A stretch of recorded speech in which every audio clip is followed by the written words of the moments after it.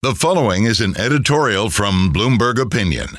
This was written by the Bloomberg editorial board. The Inflation Reduction Act, passed last year, gave Medicare the authority to negotiate drug prices for the first time. The government will start with 10 medications, which were announced last month. But now it needs to figure out how much they should cost. Other countries have solved this dilemma using what's called cost-effectiveness analysis, which seeks to weigh the health benefits of a treatment against its price. For the coming negotiations, it would determine if a drug delivers sufficient health benefits for seniors while offering taxpayers good value for their money. Medicare should embrace these metrics and be transparent with the public about its pricing methods. A quantitative framework is the clearest, most predictable way to achieve the IRA's goals, not least because it rewards innovation by giving high marks to expensive yet very effective drugs. Negotiating drug prices will only work if drug makers and taxpayers trust the results. A more data-driven, transparent process is critical to making that happen.